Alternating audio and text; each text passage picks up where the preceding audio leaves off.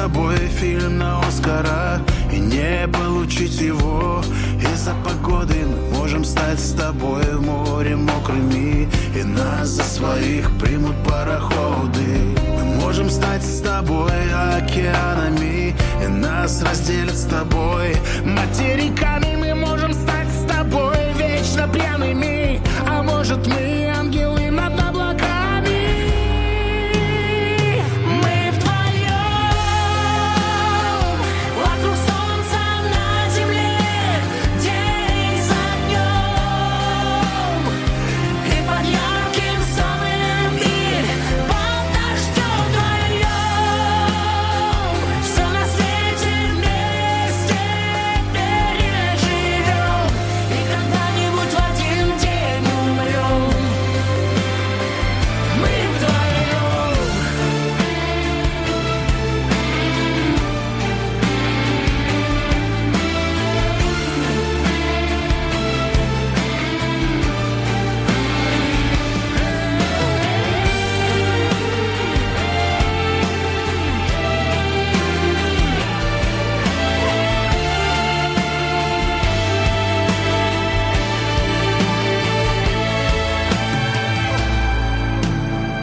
Мы вдвоем вокруг солнца на земле, день за днем, и под ярким солнцем, и под дождем вдвоем. Все на свете вместе переживем, и когда-нибудь в один день умрем. Мы вдвоем.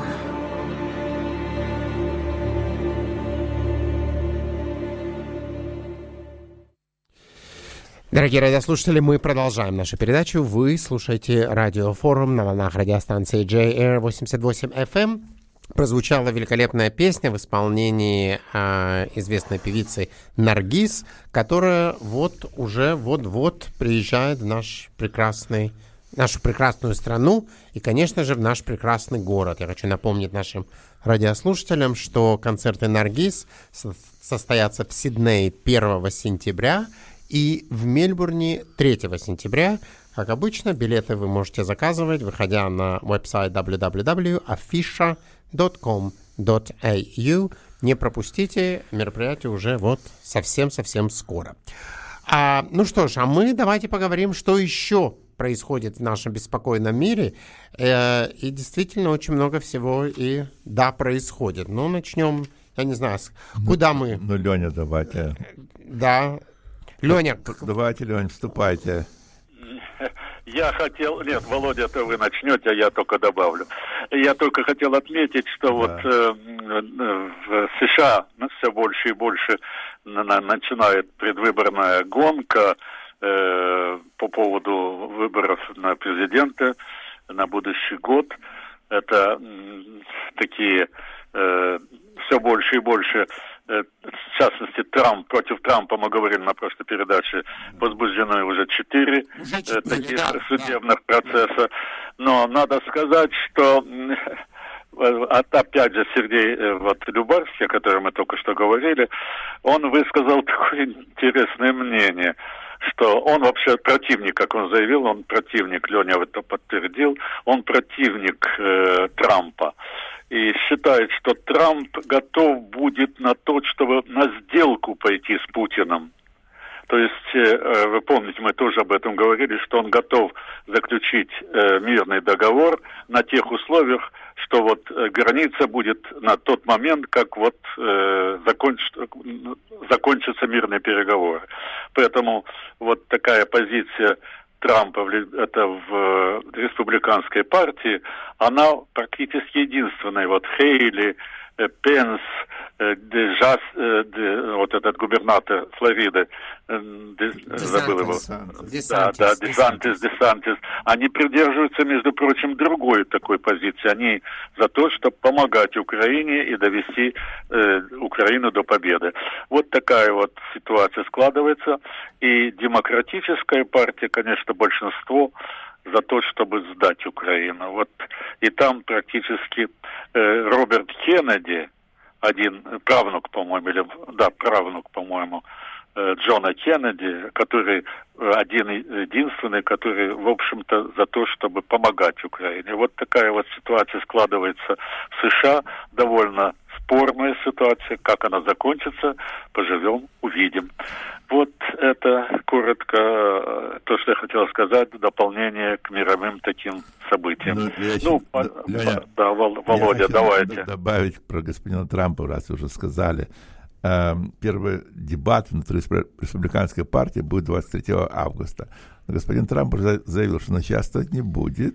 И он сказал, что он надеется, что против него будет еще одно обвинение. Потому что чем больше обвинений, тем его рейтинг растет республиканской партии. Ну, это тоже смешно. Это он как популистское заявление. Да.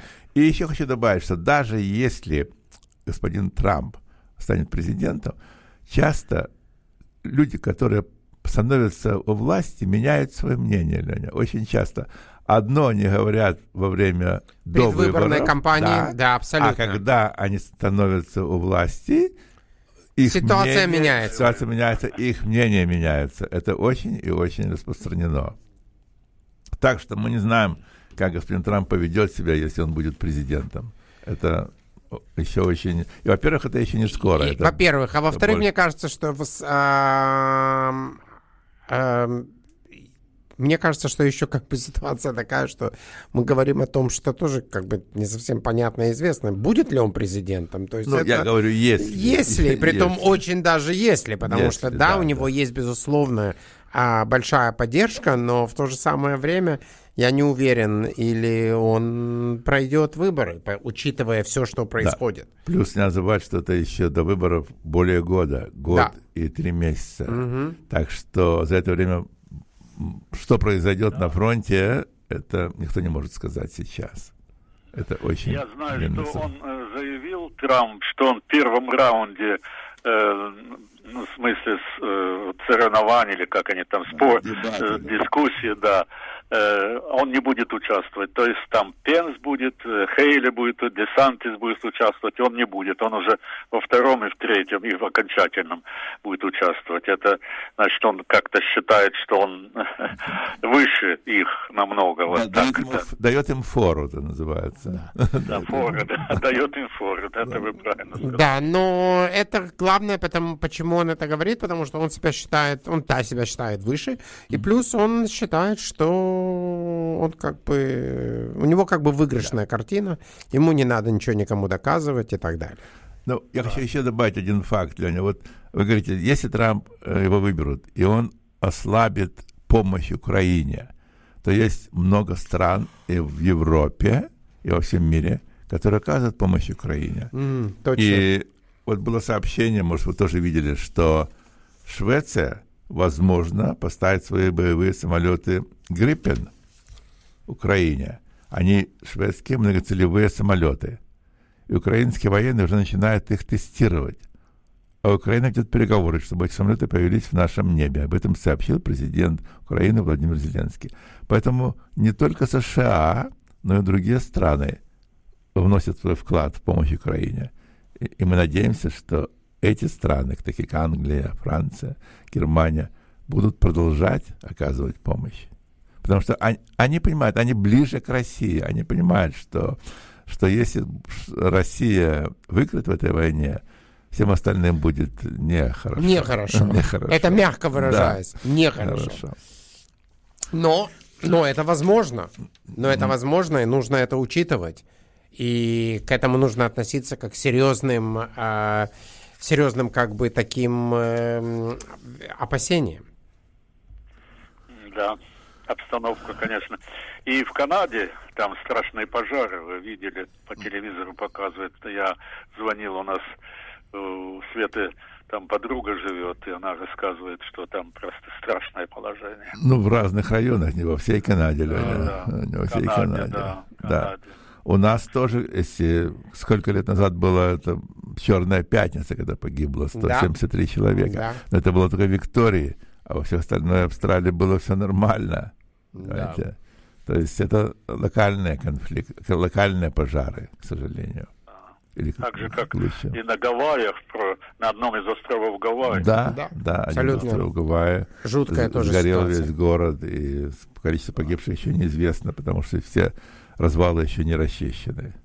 То есть... Вот интересно, в Гавайях я прочитал, что сгорели там, буквально весь городок этот сгорел, Да. но церковь, которой 150 лет, она осталась абсолютно нетронутой. Вот это чудо назвать. Огонь обошел, бывает. Были случаи, мне рассказывали, когда у нас были пожары в Виктории, то стояли дома, и 10 домов сгорело, а один, который стоял рядом, оказался не затронут. Да. То есть это все зависит от направления ветра. Ветра и что происходит именно в эту минуту. То есть ветер может резко повернуть и огонь может отойти. Но кто-то направил ветер. Кто-то, да. Конечно. Высшая власть. Высшая власть. Да. Тут автоматически начинаешь верить. Начинаешь верить в высшую силу. Давайте, может быть, коротко поговорим, что происходит в Израиле в данную минуту. Давайте. Володя, пожалуйста, я продолжу. Да, была довольно такая большая статья в Jewish News о том, что все-таки протесты как будто бы возымели силу. И даже ультрадоксальные партии обратились к Нетаньягу о том, чтобы заморозить процесс легальных реформ. Заморозить.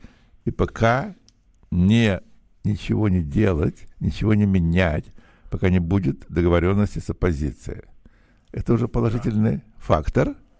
Сейчас будут каникулы этот месяц, праздники еврейские, это месяц. То есть ничего не будет происходить. Для Израиля это ничего не будет происходить, может, через месяц, когда закончатся все праздники. Но в том, что ортодоксальные партии заявили это уже очень много значит. Они даже заявили о том, что министр юстиции Израиля, Яриф Левин, может быть, должен уйти в отставку, потому что он был инициатором, и он проталкивал эту легальную реформу.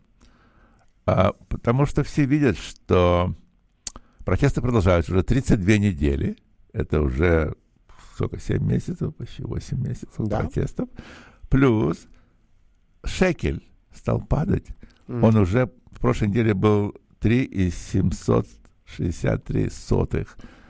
То есть 3 шекеля 763 на 1 американский доллар. Совсем недавно было 3,2. То есть он упал. Это значит, что международные финансовые круги теряют доверие к израильской экономике. Знаете, как в России, когда рубль превратился в 1 цент, то есть 100 рублей на 1 доллар, но в Израиле этого нет, но тем не менее шекель упал, и это тревожный факт. Безусловно. И самый низкий уровень с марта 2020 года. Хотя рейтинг пока Израиль имеет высокий A+. Да. A+. То есть у нас, по-моему, у нас double A, по-моему, double A рейтинг. Да. Но когда-то у нас был triple A. Не будем вспоминать прошлое, это уже пока. прошлое. Но все-таки A+, это тоже все равно считается очень высокий рейтинг. Да. Но тревожная новость, что шекель упал.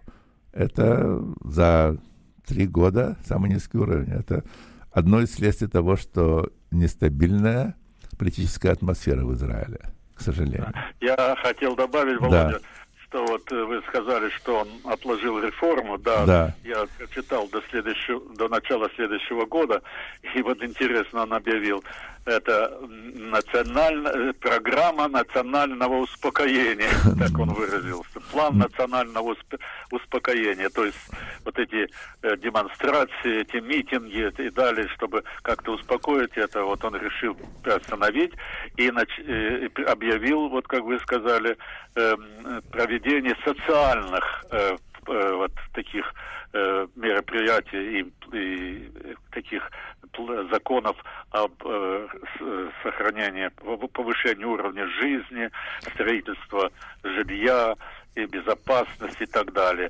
Не знаю, как это получится у него, но во всяком случае, дело в том, что мы уже говорили об этом, что он практически зажат под самой такой сильный нажим со стороны религиозных партий. Да, ну вот они к нему обратились. Это такое очень положительное. И вот по этому поводу я хотел добавить, что Ганц, который основной соперник, фактически показывает опрос, что он основной соперник Ликуда и Нетаньяху, некоторые члены партии Ганца заявили, что они бы хотели бы создать партию национального единства. То есть Ликуд и Ганц, тогда бы не было бы такой зависимости от религиозных партий. Эти попытки были уже, да. Ганц, к сожалению, отказался пока от этого. А вы думаете, Нетаньяху согласится, Лень? Я думаю, что Нетаньяху даже не будет рассматривать это. Зная, как мыслит Нетаньяху, я думаю, это абсолютно не его. Это невозможно. Это пока невозможно. Да. Вот, правда, Ганц согласился, где-то я прочитал, на условиях, что если создать такую партию, будет создана такая партия национального единства, то Нетаньяху 2 года останется еще премьер-министром, потом должен уйти в отставку и уйти из политики. Ну, не знаю, как это будет. Крутое такое требование, мне кажется. Да. Ну, посмотрим. Я слушаю, Володя, я извиняюсь. Да, в Израиле очень все пока непредсказуемо. Это сложно. Не знаю, но, видите, там проходят теоретические акты, и несколько дней назад... Продолжают? Да, продолжается. Один террорист расстрелял израильтян к сожалению. В городе Хавары. И погиб отец-сын, 69 лет и 29 лет. То есть террорист вошел на территорию автомойки, где они находились, и в упор выпустил из них не менее 5 пуль. После этого он скрылся, сейчас его пытались найти, но пока его не нашли. Ну, посмотрим. Это к тому, что мы говорим, что постоянно в Израиле мусульмане, арабы живут спокойно. Стоит еврею появиться в палестинской автономии, как тут же такие террористические акты. К сожалению, система образования в палестинской автономике не способствует дружбе евреев и арабов. К сожалению. Да. И пока это не будет изменено, конец конфликта не предвидится. К сожалению. Да, вот буквально пару минут тому назад Jerusalem Post сообщает тоже, что был опять террористический акт в Хевроне и рядом с Хевроном. И погиб, уже есть известно, что 1 человек уже погиб, деталей пока еще нету. Но точно, что мы только что сказали, что это то, что происходит постоянно, и, к сожалению, добиться полного мира не удается уже на протяжении многих-многих лет.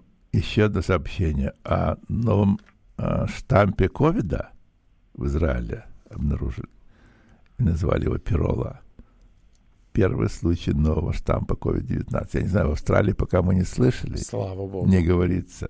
Но 20 августа в Израиле подтвердил первый случай нового варианта ковида. Вот мы везде должны быть впереди. Это новый штамм, да, Володя? Да. Который еще в социальных сетях прозвали Пирола. Об этом сообщает канал 24, i24 новости, News. В Китае, в США. И что пока Организация Всемирной организации здравоохранения следит за новым вариантом этого вируса, который обнаружен в Израиле, в Дании и в США. Из-за большого количества мутаций, 30 мутаций, он очень непредсказуем. И поэтому пока еще нет вакцины точной. Но принципиально считается, что те вакцины, которые есть, все-таки они предохранят от этого вируса. Но насколько он будет повлияет на организм человека, еще неизвестно. Абсолютно неизвестно. Еще неизвестно. Да. То есть про Австралию пока не слышим, что он у нас есть, но, наверное, если он уже есть в США, в Дании, в Израиле, понятно, то может что он появится здесь, и у нас. Поскольку, вы знаете, это я просто сейчас удивляюсь. Я помню, год тому назад как мы передвигались и какие были сложности вокруг всего. Буквально последние там несколько недель мне несколько раз нужно было летать и за границу, и между городами в Австралии.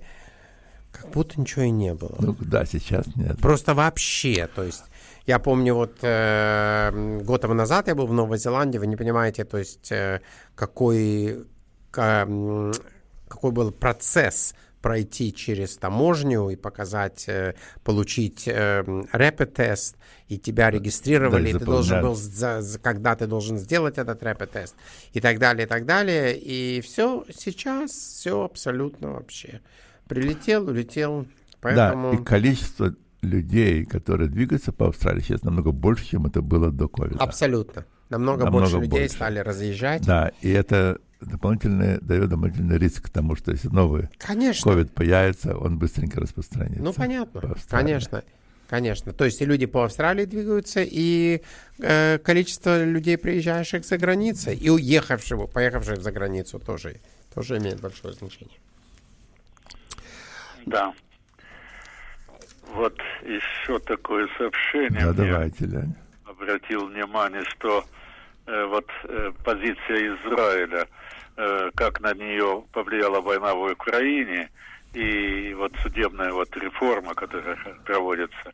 Так вот, мнение одного, я забыл его фамилию, Амлечин сказал, война в Украине испортила отношения у Израиля с Россией, и то же самое не улучшило отношения с Украиной, даже тоже ухудшило.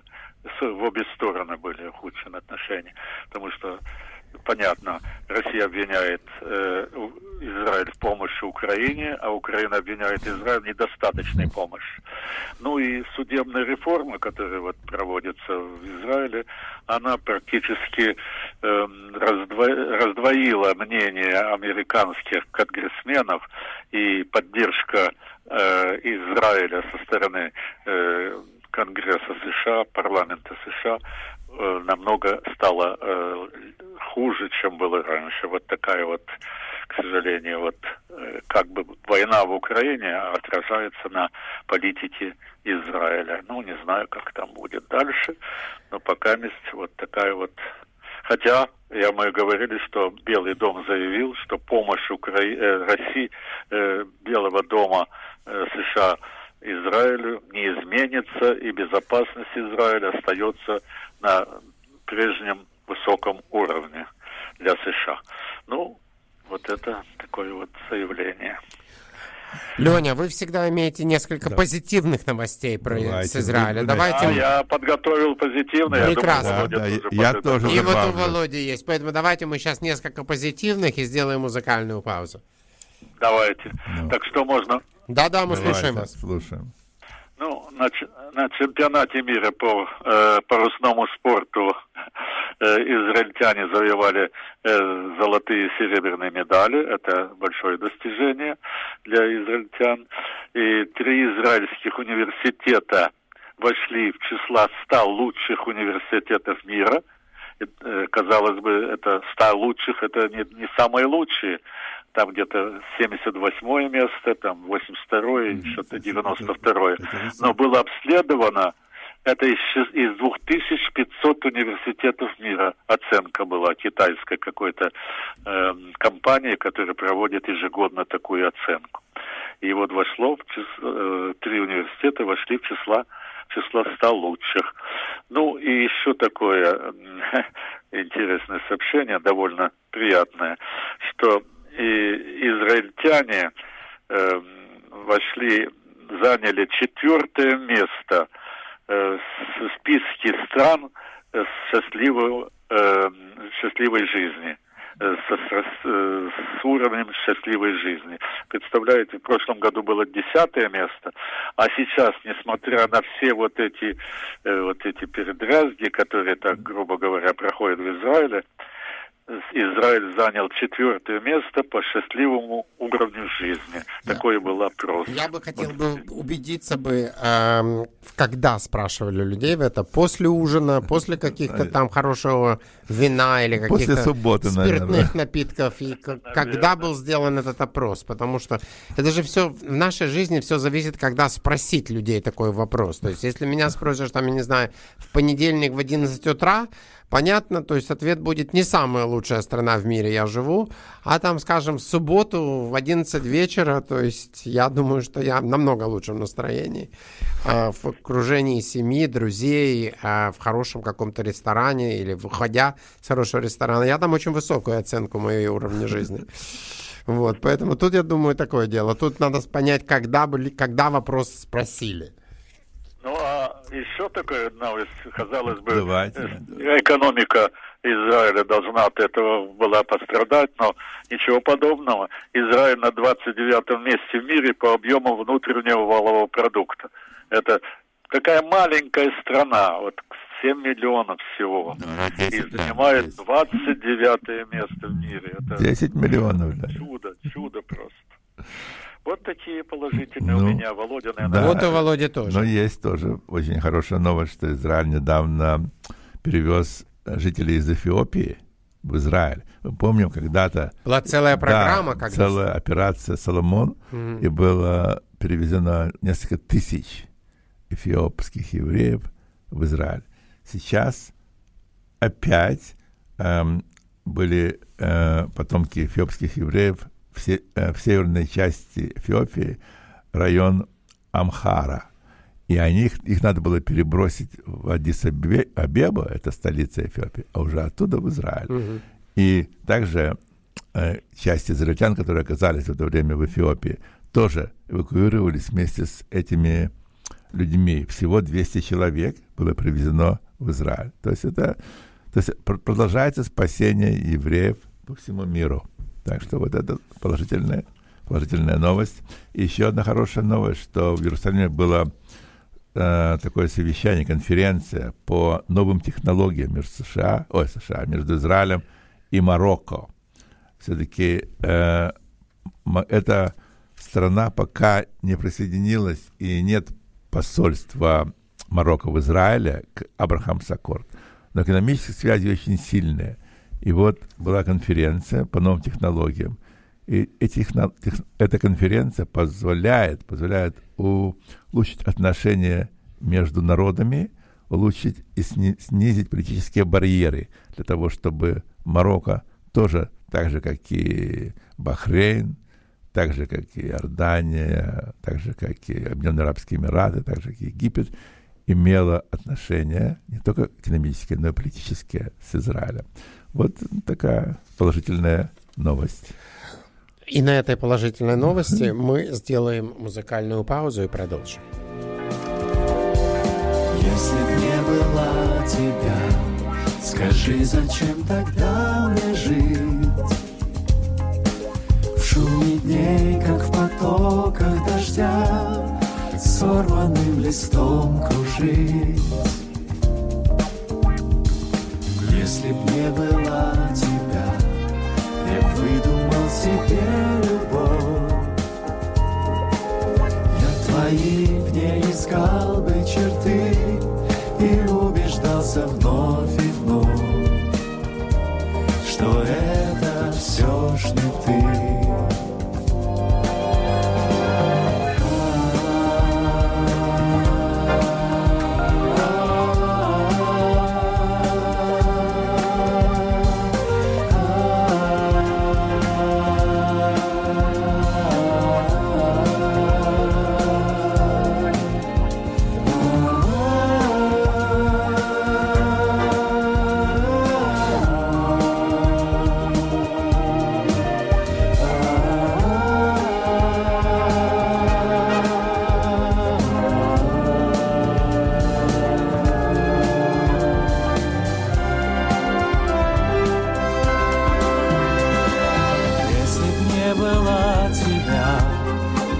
Чего тогда мне быть? день за днем находить и терять, ждать любви, но не любить. Если б не было тебя, я б шел по миру как слепой, в гуле сотен чужих голосов, узнать пытаясь голос твой и звук твоих шагов. Если б не было тебя, и мне не быть собой самим, так и жил бы твой призрак, любя, призраком твоим любим. Если б не было тебя, я знаю, что не смог бы ждать, разгадал бы секрет бытия, только чтоб тебя создать и видеть лишь тебя.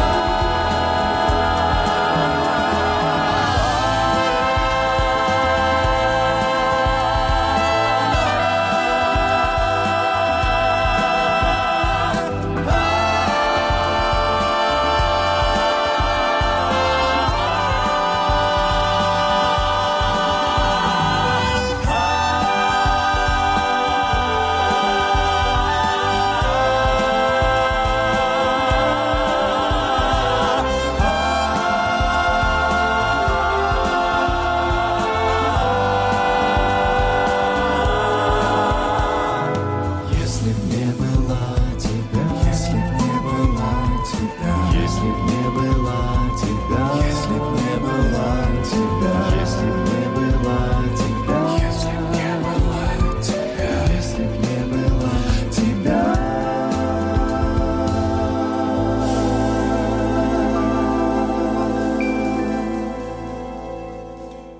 Мы продолжаем нашу передачу. Вы слушаете радиофорум на волнах радиостанции JR 88 FM. А вот мы хотим коснуться, наверное, такой менее приятной темы того, что происходит у нас в Австралии, связанной с антисемитскими высказываниями.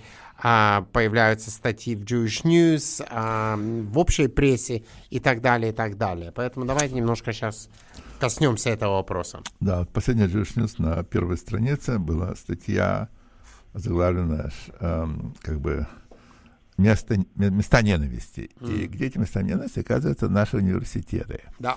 Австралийские университеты, в которых 2 из 3 студентов испытывали акты антисемитизма за время своей учебы. Кошмар. Да, то есть 2 из 3. Трудно поверить это, вообще, да, что в нашей Австралии сегодня это происходит. Очень странно. Это был опрос, такое общественное мнение, которое организовалось Executive Council of Australia Jury совместно с Monash University, кажется. И по этим опросам выяснилось, что антисемитизм довольно широко распространен в австралийских университетах. Наверное, это связано с левыми настроениями студентов и системой образования, которая склоняется в левую сторону. Также это еще связано с тем, что администрация университета не очень обращает на это внимание. Есть организация International Holocaust Remembrance Alliance, то есть организация памяти, конфедерация памяти Холокоста, союз памяти Холокоста, вот так. И эта организация сделала определение антисемитизма. Что это значит? Многие университеты приняли это определение, а многие нет. То есть австралийские университеты не приняли это определение как бы основу для того, чтобы бороться с антисемитизмом. К сожалению, в Австралии большая часть университетов не приняла это, а во всем мире, в США, в Канаде, в Европе, многие университеты приняли это определение. И в том, что университеты не ведут борьбу с антисемитскими проявлениями, позволяет эти антисемитские устремления разных студентов увеличиваться. допустим, вот когда я был в Канберре последний раз, мы были в Australian National University. И там по всей территории были расклеены памфлеты. Памфлеты «Митинг в поддержку палестинцев». Митинг осуждением Израиля. То есть я не видел памфлетов, то, что было бы в поддержку Израиля. А Австралийский национальный университет это как бы ведущий университет Австралии. И там такие пропалестинские настроения довольно широко превалируют, к сожалению. Executive Council, наш Executive Council Австралия, жюри, то есть исполнительный совет австралийского еврейства сейчас направил письмо, но это тоже с антисемитизмом это не очень связано с позицией правительства сейчас, которая тоже не помогает своими высказываниями для того, чтобы антисемитизм уменьшился. Они направили письмо всем членам парламента Австралии с озабоченностью в том, что правительство Австралии изменило определение к Израилю по поводу территорий, которые находятся под контролем Израиля. Раньше это были...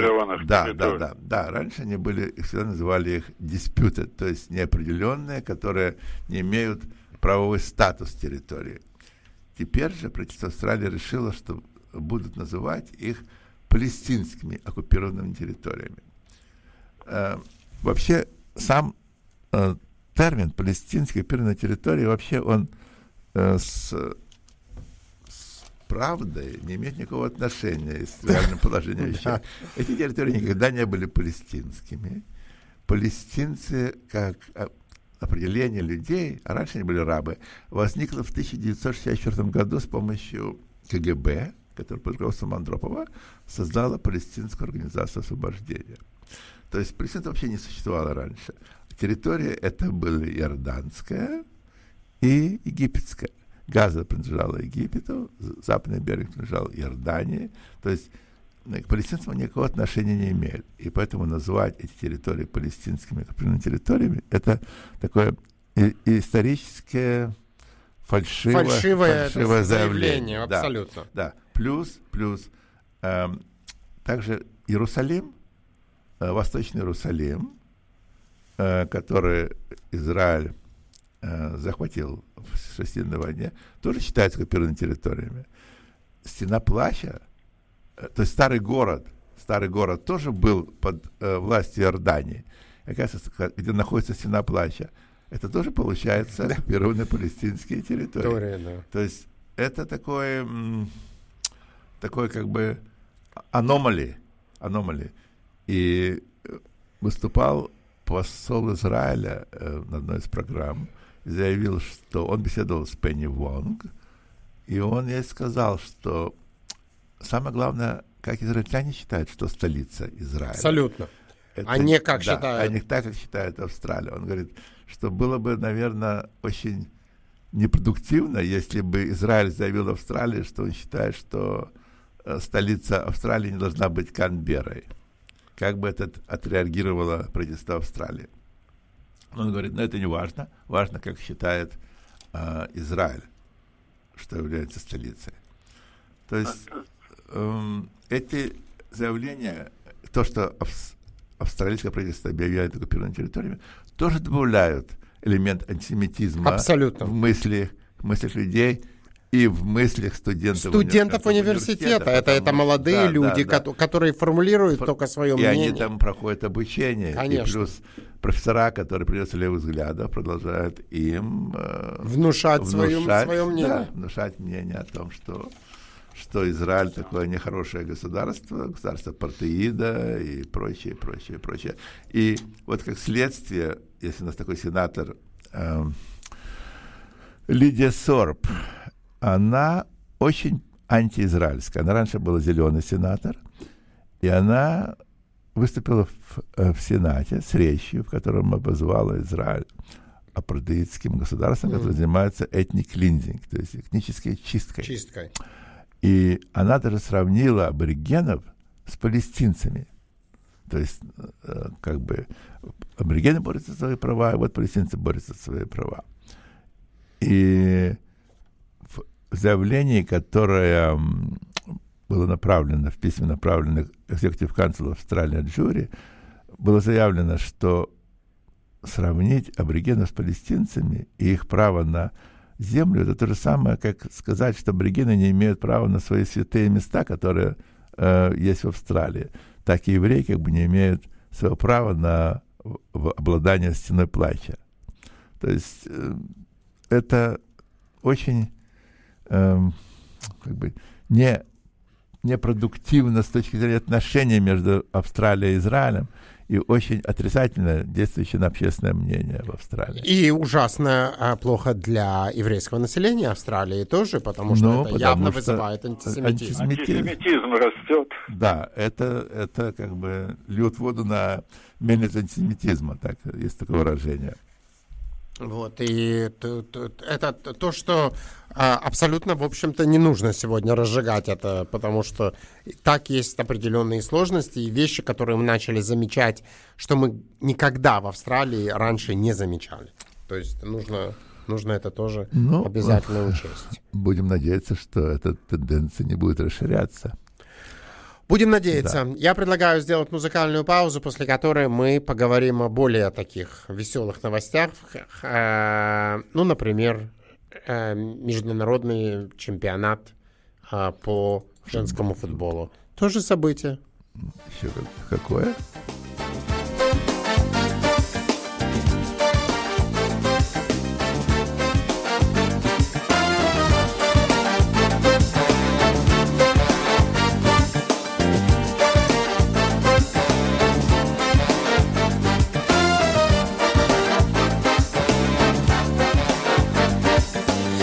Где ты, беспокойное сердце за невидимой дверцей притаилось.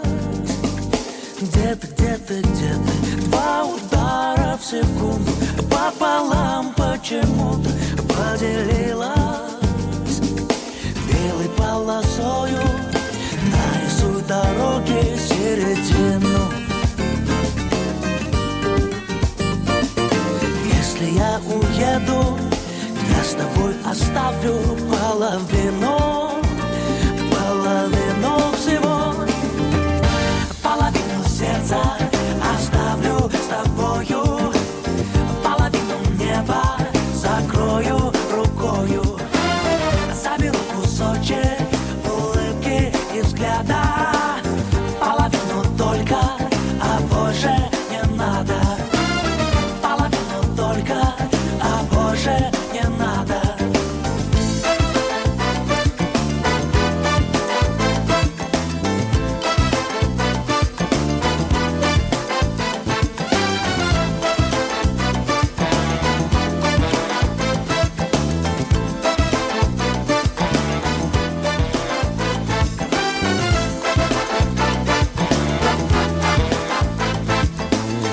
Где ты, вероломное время, ни минутки, наверное, не осталось. Где ты, беспокойное сердце за невидимой дверцей отозвалось. Белым альбатросом унесет корабль на чужбину. Но, если я уеду, я с тобой оставлю половину всего. Половину сердца оставлю с тобою, половину неба закрою рукою. Заберу кусочек улыбки и взгляда, половину только,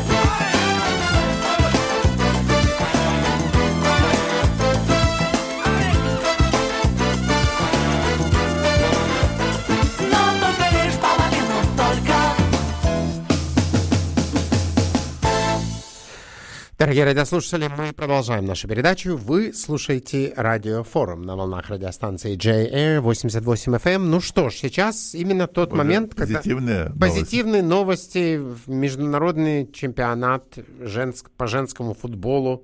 Учитывая, что мы так далеки всегда были от, во-первых, от европейского футбола, от сокер, в нашей стране вдруг появилась такая безумная любовь к этому спорту, и было проведено грандиозное мероприятие по всей Австралии. Да. То есть игры были и в Брисбене, и в Сиднее, и в Мельбурне. И в Окленде. И в Окленде. Да, это Австралия, Новая Зеландия проводила этот чемпионат. И были задействованы одни из самых главных арен стадионов Австралии. За исключением MCG, по-моему. За исключением MCG. Даже был разговор, что... AFL очень не хотел. AFL этого очень не хотел, да.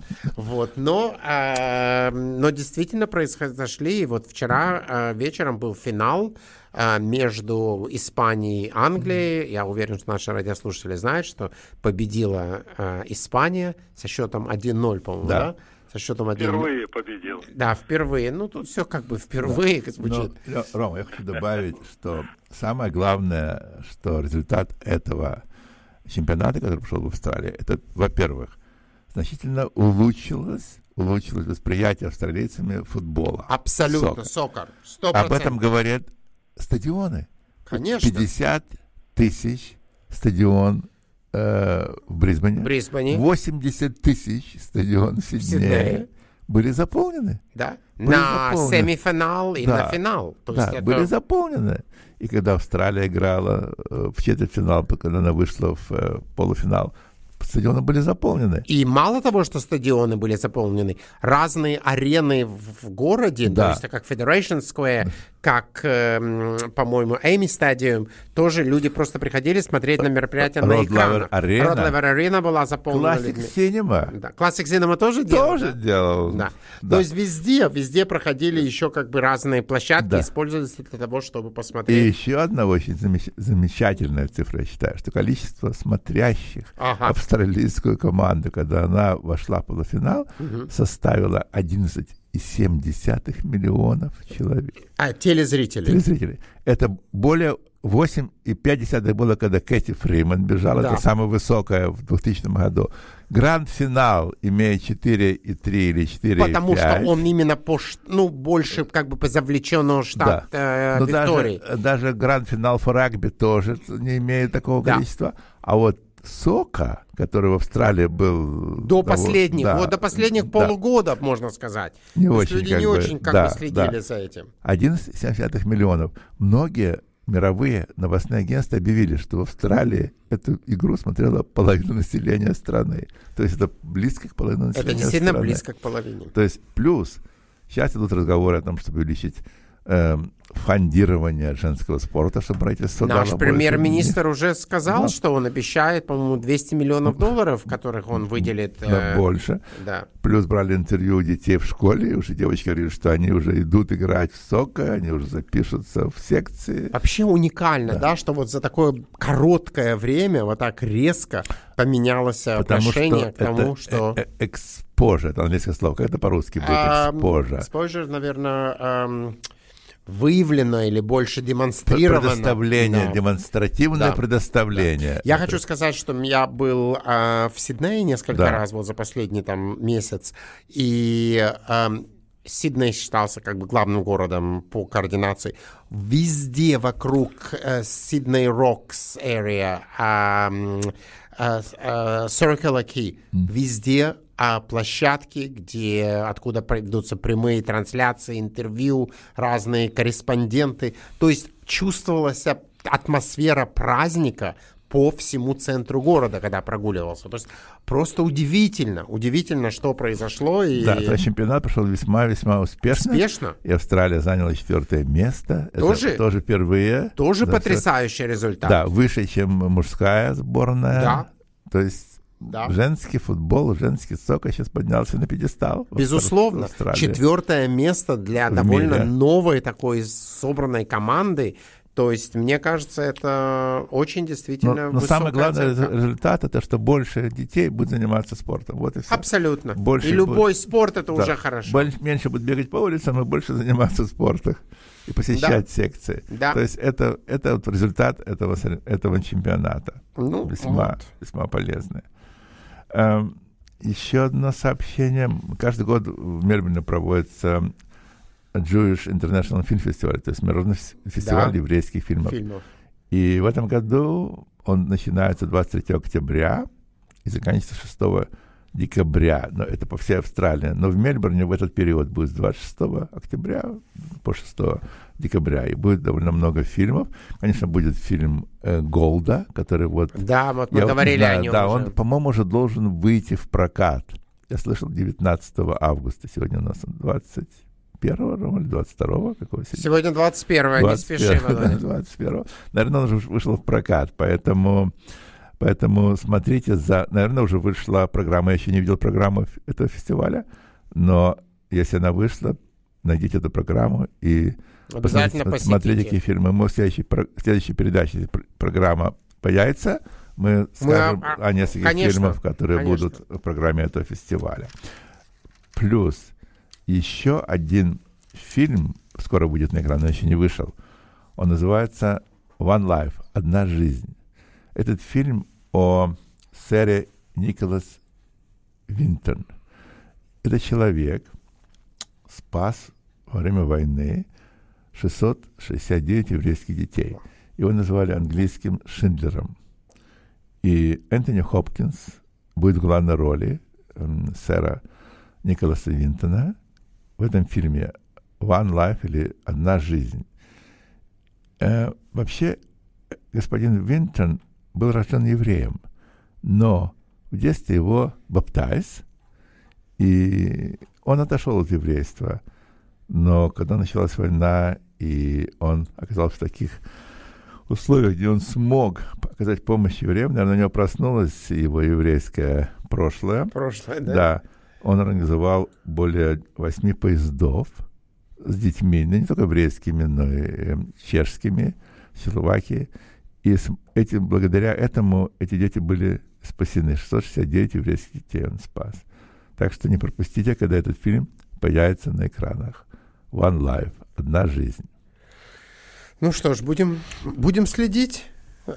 Будем следить, и как ты сказал, что вот должна появиться программа еврейского фестиваля, мы тоже обязательно расскажем нашим радиослушателям о том, что будет происходить. Ну, может, Леня, вы хотите что-то добавить еще в заключение? Да, Леня ушел. Не знаю, ли Леня с нами на линии, может быть, мы потеряли Леню, но...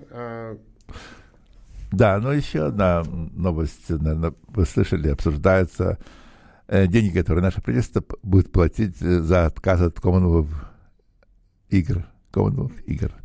Немного. 380 миллионов.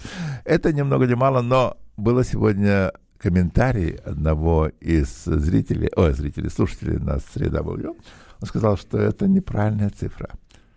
По-моему, когда они посчитают все, окажется примерно 600-700 миллионов. Они это заниженную цифру объявили о том, что они должны выплатить. Выплатить будет намного-намного больше. Мне кажется, что за неустойку 380 миллионов это само собой. Но я думаю, то, что ты говоришь, что какой-то слушатель высказался на радио, я думаю, это те вещи, которые уже были затрачены деньги.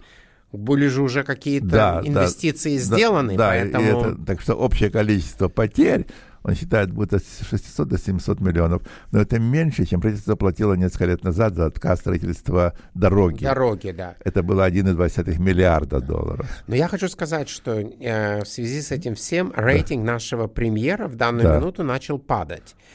Я не знаю, или как долго, потому что обычно наш премьер обладает уникальной силой удерживать свой рейтинг. Поэтому я не знаю, ли это надолго, но мы будем следить. Может быть, потому что количество плохих новостей накапливается, то и рейтинг, наверное, уменьшается.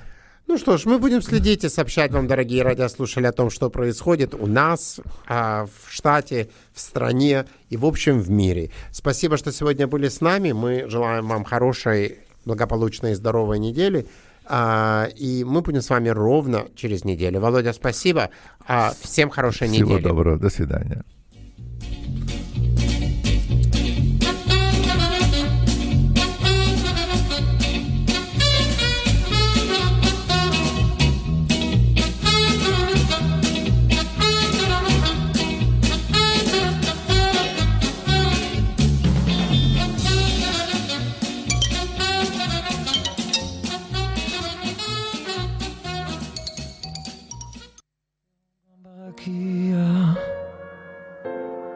עוזב את הכל